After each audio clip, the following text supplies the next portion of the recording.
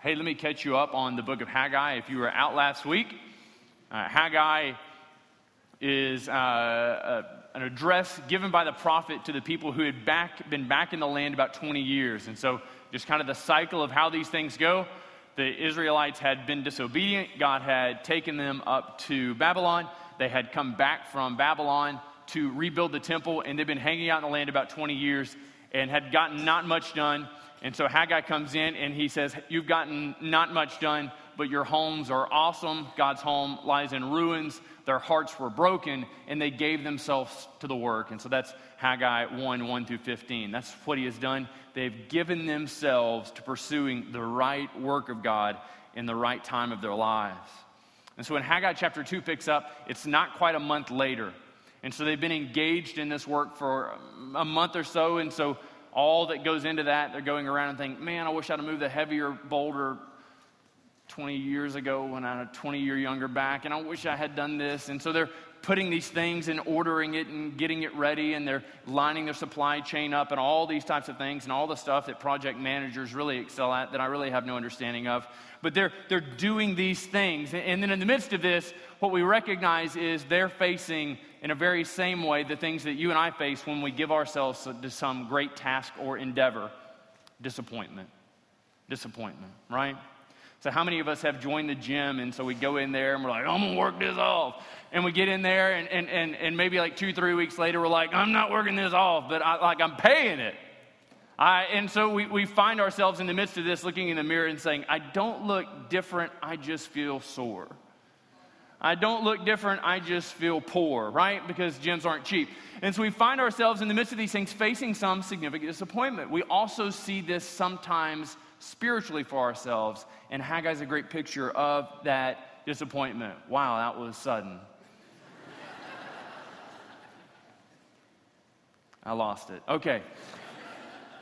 Anyway, so they're in the midst of this, and the word of the Lord comes to Haggai the prophet, and he goes now and he speaks to the three groups. And so there is Zerubbabel, and he is the governor over all of Judah, appointed there by Darius. He goes and he speaks to Joshua, the son of Jehozadak, the high priest, and he speaks to the remnant of the people. And so those people are kind of breaking into these various groups. And so on one hand, we see this guy who stands for all governmental authority. On the other hand, the other twin pillar of this, we see the guy who's the religious authority for the people, Joshua, the son of Jehozadak. And we see all the people, we see all of us, the peons, the plebes, kind of out here in the middle ground, right? And so he's addressing all three of them. And one of the interesting things we pick up in the book of Haggai is that we don't see a different message for people in different stations of life. We see the same message being met out to all the same people because we recognize they're all experiencing the same things. They're all journeying through the same things. So there's not this various kind of strata of understanding of, man, the leaders, we're completely just not affected by the changes and the difficulties, and be it the governmental leaders or the religious leaders, and the people who are there, they're not affected either. Everybody, there's this great parity of understanding and of impact in their lives. So Haggai goes and he speaks to all of them, a very concise message. But he begins with three questions. Look in verse 3. They're all gathered there. They've been working for not much more than a month, and he asks this question, who is left among you who saw this house in its former glory? Now, if you read through 1 Kings, you'll recognize the temple that Solomon constructed is awesome. It is just fabulous. It is magnificent. I mean, the guy spared no expense. He's just exhausting all resources. There is gold galore, bronze everywhere. There is no amount of money spared in the construction of Solomon's temple. And so people would travel from miles around to see it and just behold the wonder of how amazing Solomon's temple was. They'd walk up to it and they see light reflecting off the gold, and they just say, man, this place is awesome. Everything else in that day paled in comparison with how greatly Solomon had constructed the temple. And so he asked this question. Now imagine yourself, you're beginning to kind of form up and see this thing take shape. And Haggai asked the question, who among you saw this place in its former glory? So what's he doing? In some sense, absolutely, he is inviting criticism. Haggai apparently has never been a part of the 1 Minute Manager, right? So imagine stepping into a meeting with some of your colleagues, some of your employees, and be like, who's really disappointed with the way things are going? Show of hands. Like, who wants more vacation and higher pay? Show of hands, right? This is what Haggai's entering into. He wants them to understand the reality of the situation they face and the reality of how incredibly difficult it's going to be for them to move through this. So we ask the question, who among you saw it? Now we know this is somewhere between 66 and 84 years since the destruction of the temple. And so if we allow that understanding of kind of math to work its way in, those who had formerly seen it would be young children at the time of the destruction, and now would be quite a bit older. Now, I don't know how often you think about those things that you remember as a child, but this week I was kind of thinking about this, and I thought, man, summer for me for a long time tasted like a couple of things. It tasted like Welch's grape soda, bean dip, and Frito chips. Man, but probably says something about where my family's from. But that's what it tasted like. And so maybe a few years ago, I just thought, man, I want to taste summer.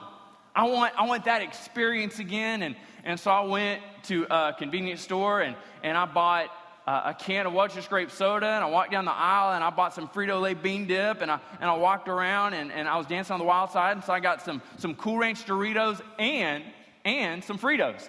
And so I thought, because I used to use both occasionally, like, filtered, unfiltered, and so you can take that approach. And so I got these things, and I sat down and thought, here is a meal fit for a king. I'm going to relive my summer childhood, one delicious bite at a time. You know what I experienced? That mess tastes like trash. That was just flat terrible. It was like one delightful bite at a time going, oh. Think how smart I could have been if I hadn't eaten all this trash. Man, I could have been running the Olympics, but instead I was filling my body full of lard and artificial preservatives, colors, and so on and so forth. And so after I finished that whole can, I decided not to do it again. So, one tear at a time. Summer. Anyway, so he gets in there and he's asking them this question. And so imagine that in their childlike minds, they remember what it was like. So they remember just being, it's bigger than their imagination. More vast than their minds were able to take in and comprehend. And they also have the book of 1 Kings that, in case their minds aggrandize, they're able to bring it in and say, no, it really was that great. It really was that wonderful.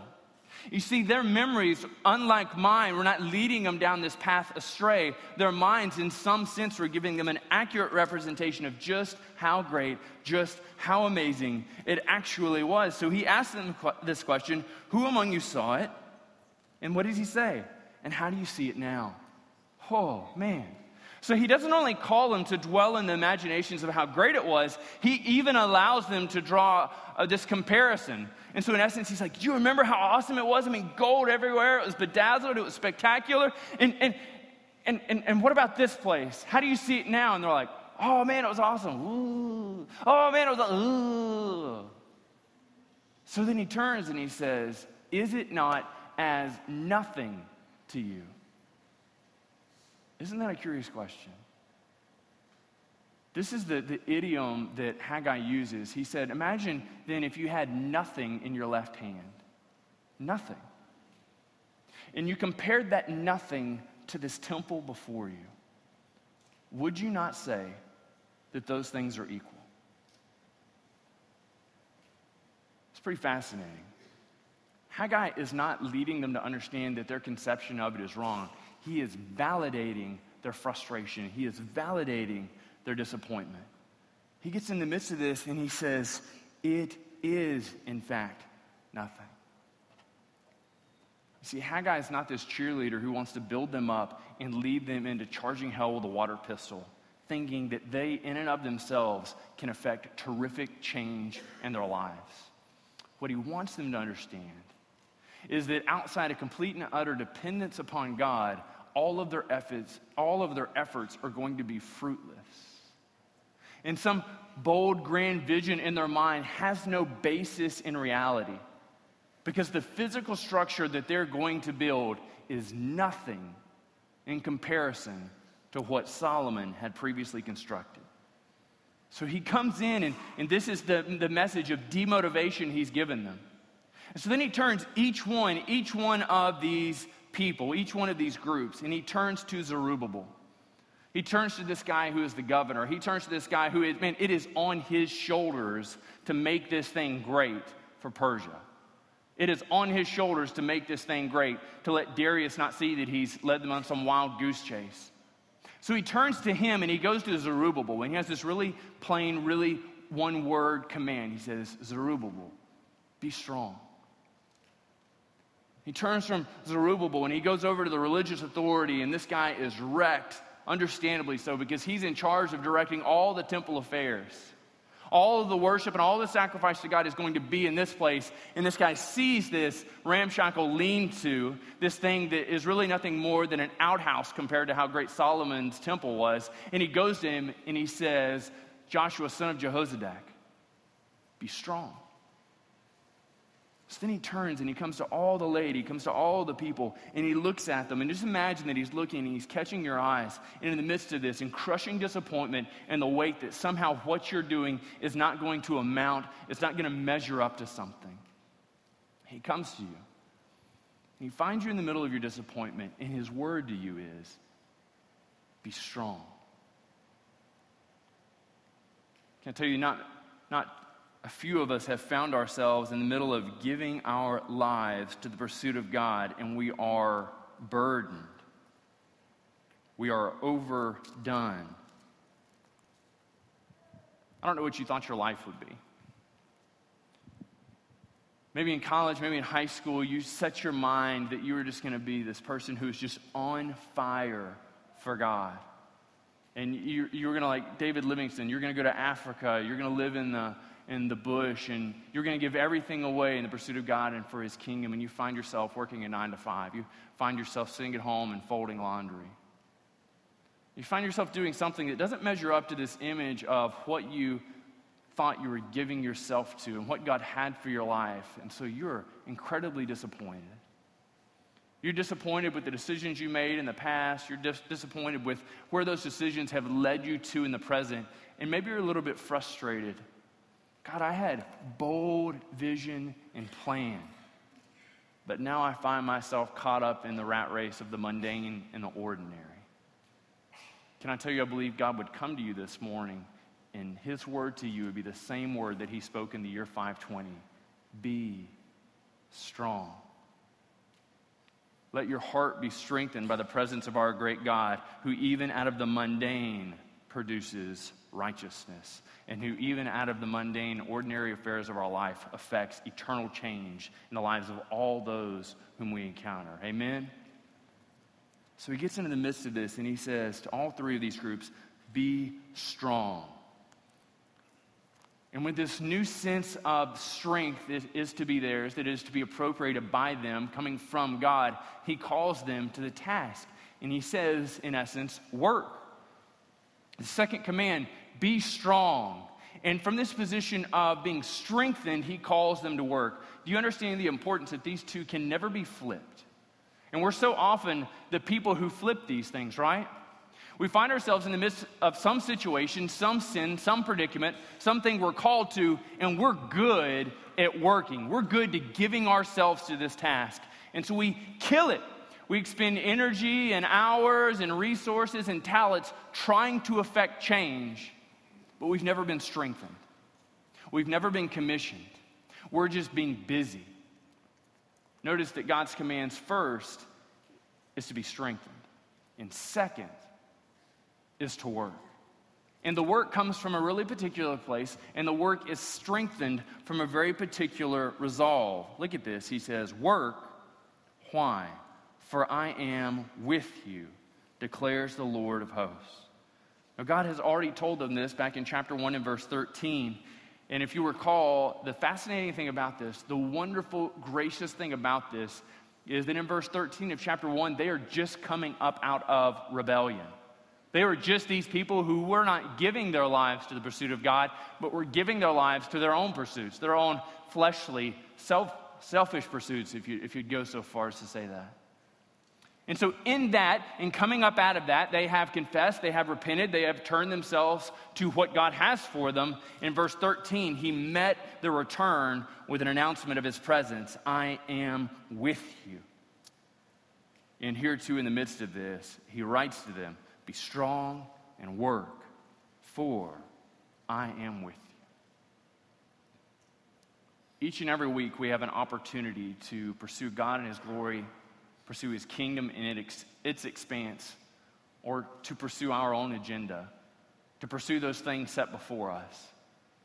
And in some sense, our minds want to create this kind of bifurcation. We want to split this thing, right? So we want to see our lives over here, and we want to see his kingdom and all its pursuits over here on this side. But in essence, if we were to look at this and say all of my life, all of everything I do can be lived for God's glory and for his kingdom. And so whether I'm over here and folding clothes and a little TMI, I sweat profusely when I sweat clothes. I don't know, apparently just to kind of perpetuate the cycle. But, if I'm doing that and I'm folding clothes, I can do that to the glory and the honor of God. I can work a 9-to-5 job to the glory and the honor of God. I can care for my children to the glory and the honor of God.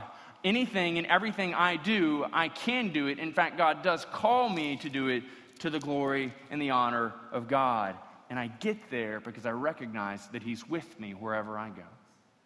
So everywhere I go, I'm carrying his image. Everywhere I go, I'm carrying his likeness. And everywhere I go, I am fulfilling the mission and the ministry he has given me.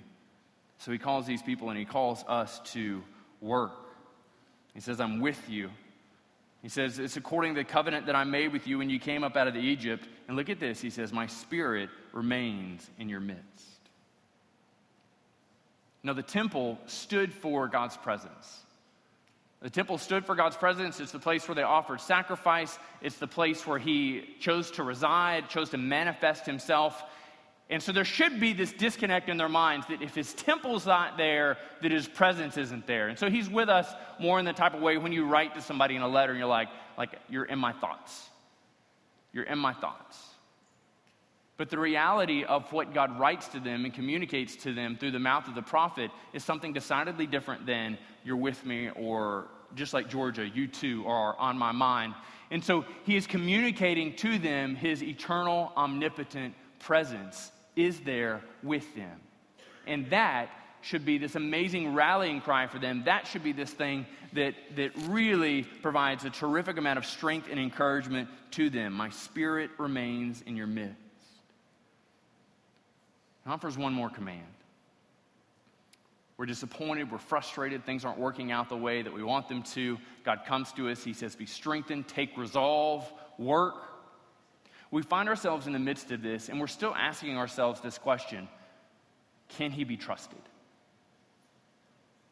Can God be trusted? Does he really desire to see this work come to fruition? Does he really desire to see these things pan out? Or are my past screw-ups and mistakes too significant to be useful for God in his kingdom? And we're terrified. What if everybody knew what a hapless screw-up I am, and in the midst of laboring and doing these things from God, everyone began to know? They knew my inner life, they knew my mind, they knew my heart, they knew my waywardness. They knew how often I had failed him. And we begin to fear. And fear leads us to rebellion. Fear, in some sense, is this thing that we serve when we don't serve God. We enter into this pursuit of satisfying our fear by keeping ourselves from risking anything by serving, by following him. So he stops them in the middle of this. Can I tell you, this is a people who had absolutely, fleshly speaking, humanly speaking, everything to fear. There's every indication they're going to fail. There's every indication that, man, they were there for 20 years and they have almost nothing to show for it. They have a terrible, terrible track record for getting work done. I mean, these guys are collectively, procrastinators extraordinaire. Apathy had set in.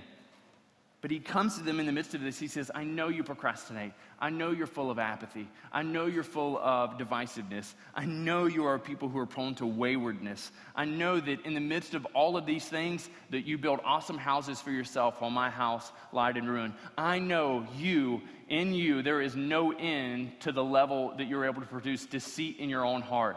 You lie to yourself exceptionally well. And to this people, he writes and says, fear not. Isaiah says it so well in Isaiah 41:10. He says, fear not, for I am with you. Be not dismayed, for I am your God. I will strengthen you. I will help you. I will uphold you with my righteous right hand. And I don't know where you are as an individual sitting in here today. Maybe it took absolutely everything in your heart and in your life to come back to church for one more Sunday. Maybe you're listening, you're watching this, and you can't even bring yourself to gather with people because you've been so incredibly hurt by them. Or maybe you hurt them and you just can't bring yourself to apologize. Following that and what that produces in our hearts is choosing to follow fear. These folks had every reason to be afraid. They had every reason to doubt. So God steps into a broken people pursuing their own idols, and he calls them up out of it. He says, be strengthened, and they're made strong. He says, work, and they give themselves to work. And then he calls them and he says, do not fear. And they find themselves giving up, surrendering the fear, this thing that had been held so tightly to their chest. And they begin to pursue, they begin to follow God. Look what he does next. He begins to talk about what this temple is going to look like in 6-9.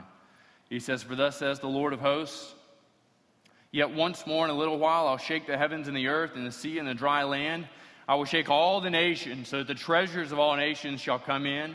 And I will fill this house with glory, says the Lord of hosts. The silver is mine, the gold is mine, declares the Lord of hosts. And the latter glory of this house shall be greater than the former, says the Lord of hosts. And in this place I will give peace. So God looks at it, and he looks at this shamble of stone over here. And he gives them this incredible word. He says, fear not. And then he says, there's going to be this incredible display of my power and of my might. I'm going to shake absolutely everything. Notice he says, it's the sea, it's the dry land, it's the heaven, it's the earth. God is communicating to them one of the reasons they need not fear is because he is the God of unlimited power, because he is the God who controls absolutely everything, and he is sovereign even over their pitiable state, their plight, their poverty. And so he describes the way this is going to work and just how these resources are going to pour in. Now, if you study kind of historically, you'll know that there is a process of taxation that Darius enters into. And so all the lands around them get taxed, and that money comes in so that they're able to build that temple. But lest they begin to think, oh, this is so great, we are borrowing from the nations, God says, no. You need to understand this. Everything they have is mine too.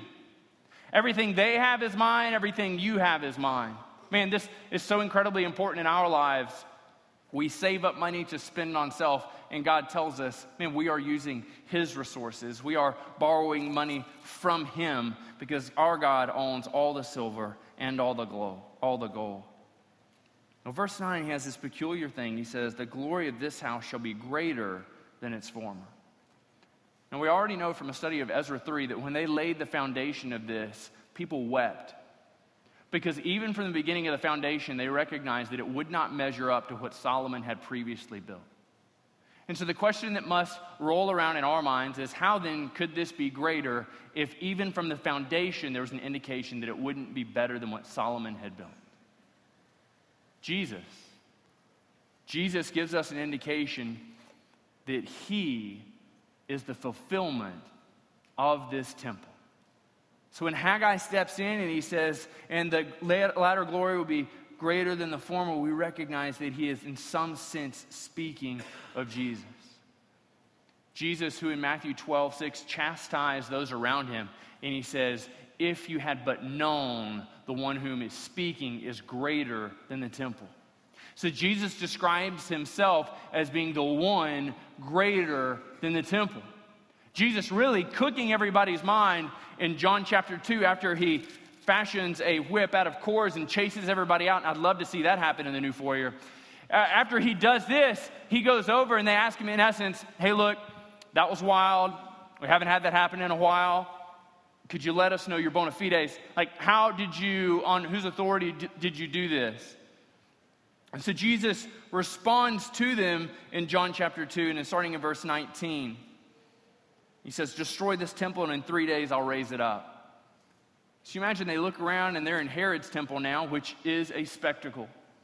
And they look around, and they're like, man, you must have an incredible crew. Like your project management crew and your supply chain. Are you building this offsite? Are you bringing in prefab walls? They obviously miss it. Jesus says, destroy this temple in 3 days, I'll raise it up. The Jews said, it's taken us 46 years to build this temple. And when you raise it up in 3 days, and we find out, look what he says. But he was speaking about the temple of his body. And when therefore he was raised from the dead, his disciples remembered that he had said this. And look what happens to them. They believe the scripture and the word that Jesus has spoken. So all the things that Haggai writes about this temple and how great and how glorious it's going to be, you recognize that Jesus is a new and better temple. One of the things Peter does is Peter takes this idea that Jesus is this new and better temple. And then he speaks to a people who are displaced. He speaks to a people who are really struggling to find their way. And what do we do in this new world where we are outcasts? So he comes to them in 1 Peter 2. And he comes to us in 1 Peter 2. And he says, as you come to him, speaking of Jesus, a living stone, rejected by men, but in the sight of God, chosen and precious, you yourselves, like living stones, are being built up as a spiritual house to be a holy priesthood, to offer spiritual sacrifices acceptable to God through Jesus Christ. You see the way this works. You and I, if you have put your full faith and confidence in Jesus, if you look at your life and you say, my life is all liability, but Jesus' life is all salvation. If you recognize Jesus is the one who came to perfectly sinless life, who laid himself down, who allowed himself to be crucified, who entered into the grave and 3 days later rose and was resurrected and sits forever and reigning at the right hand of God. If this is the testimony of your heart, then this is what God is doing with you. So he doesn't just bring us as a people into the church, but he fashions us. He takes off the rough edges of our lives, and he is building us collectively into being this spiritual house for a specific purpose. And when we recognize that he is building us into this spiritual house and he's making us into this place to offer spiritual sacrifices that are holy and acceptable to God through Jesus, then we begin to get this understanding that when we are dismayed, that when we are disappointed, that when we're so caught up in our own pursuits, and man, this is so easy, we give ourselves to worshiping the idol of family, we give ourselves to worshiping the idol of our jobs, of our likability, or just our just kind of health and recreational time. Whenever we give ourselves to those things, then we're choosing not to offer spiritual sacrifices to God, but we're choosing to offer sacrifices to ourselves. And that is not why you were saved. That is not what he has built you to do. That is not what he has designed you for. So it's this beautiful picture, right? Of me coming alongside Johnny, coming alongside Dee, coming alongside Jesse, coming alongside Charles, coming alongside Harry, coming alongside Tim, coming alongside Cinda. And all of us together are being knit into this framework so that he might receive greater glory. And in the midst of this, one of them is certainly going to get disappointed. They're going to get disappointed in some of the others they're working with. They're going to get frustrated at the purpose. And God steps into the middle of that. And he says, be strong. Recognize our strength comes from him and is best displayed in working together, not alone. So he tells us, he says, be strong. And in the midst of this renewed strength and energy, he comes to us and he says, now I've got some real work for you to do. Work. And so we get into this work, and then somebody falls away or somebody says something uncharitable about us, and they leave. And the role that they have formerly served is this pillar, and so things were resting on them, and they fall away. So he gets into the middle of that, and he says, fear not. See, our focus and attention needs to be on the one who knows the future. And inasmuch as we're a part of that, and we're allowing him to build us together as like living stones, following the pattern laid down to us by Jesus, the chief cornerstone, we'll be strengthened, we will work, and we will not fear. Because we trust the one who holds the future. Let me pray for us.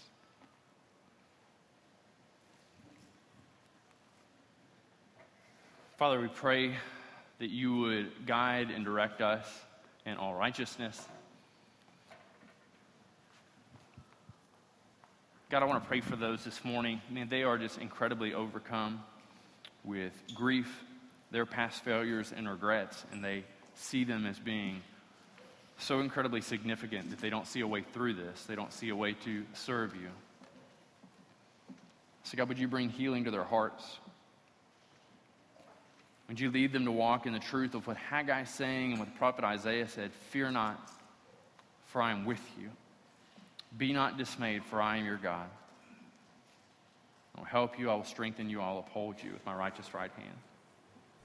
Would you help them to walk in light of that promise, their identity as living stones, not rejected, not cast off, but those whom you desire to use for the expanse of your kingdom and your glory. So God, we pray for them. Father, too, we pray for those who have yet to submit themselves to you. They're making much of themselves, pursuing goodness, pursuing their own ends. And Father, we pray that they would abandon those pursuits and pursue you. We'd be so bold and so compassionate to say, God, we pray that you would break them to themselves. You would lead them in the power of your Holy Spirit to recognize sin. That you would convict them concerning sin and righteousness. Call them to abandon their pursuits and to cry out, Father, save me. God, I pray that you just help us all corporately to be found faithful. Knowing your word and following your word.